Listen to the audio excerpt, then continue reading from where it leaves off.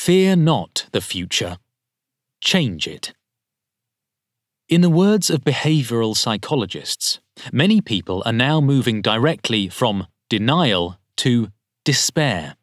First, not acting on climate change because they did not believe in it, and now not acting because they see it as inevitable. In the words of young Swedish climate activist Greta Thunberg, for a 67% chance of limiting temperature rise to below 1.5 degrees, we had, on the 1st of January 2018, 420 gigatons left in our CO2 budget. That number is much lower today. We emit about 42 gigatons of CO2 every year.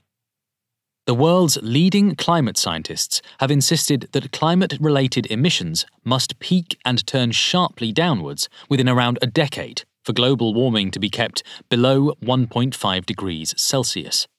Beyond that, even half a degree will significantly worsen the risks of droughts, floods, and extreme heat for hundreds of millions of people. At 2 degrees Celsius of warming, insects, which are vital for crop pollination, and plants are almost twice as likely to lose half their habitat, compared with an increase of 1.5 degrees Celsius. 99% of coral would be lost at the higher of the two temperatures, but about 25% has a chance of surviving if only the lower limit is reached. Investors should also see the strong financial rationale for rapidly reducing emissions. The investment advisory firm, Mercer LLC, which modelled the financial fallout from 2, 3, and 4 degrees of global warming through 2100, shows that if the planet heats up by more than 2 degrees Celsius, it's going to get a lot harder to make money.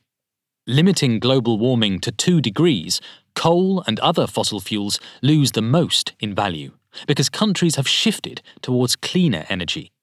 If temperatures rise further, sectors with the biggest losses will include industry and agriculture, and the damage from extreme weather events would cause negative returns for almost every other sector. Some claims about what climate change will entail may seem exaggerated. The planet won't disappear, and humanity is not threatened, at least for the time being.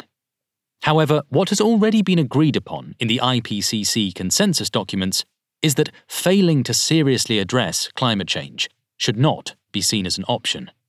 The future of civilization as we know it will be determined, in part, by how we handle climate change over the next few decades.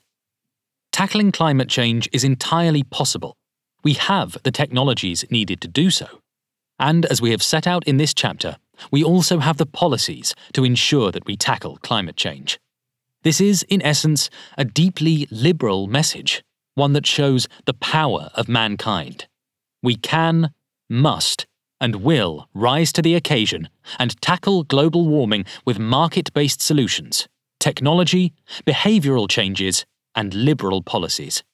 Just like liberals have won other fights of global relevance, liberal policies will win this time too. Liberals always rise to the occasion.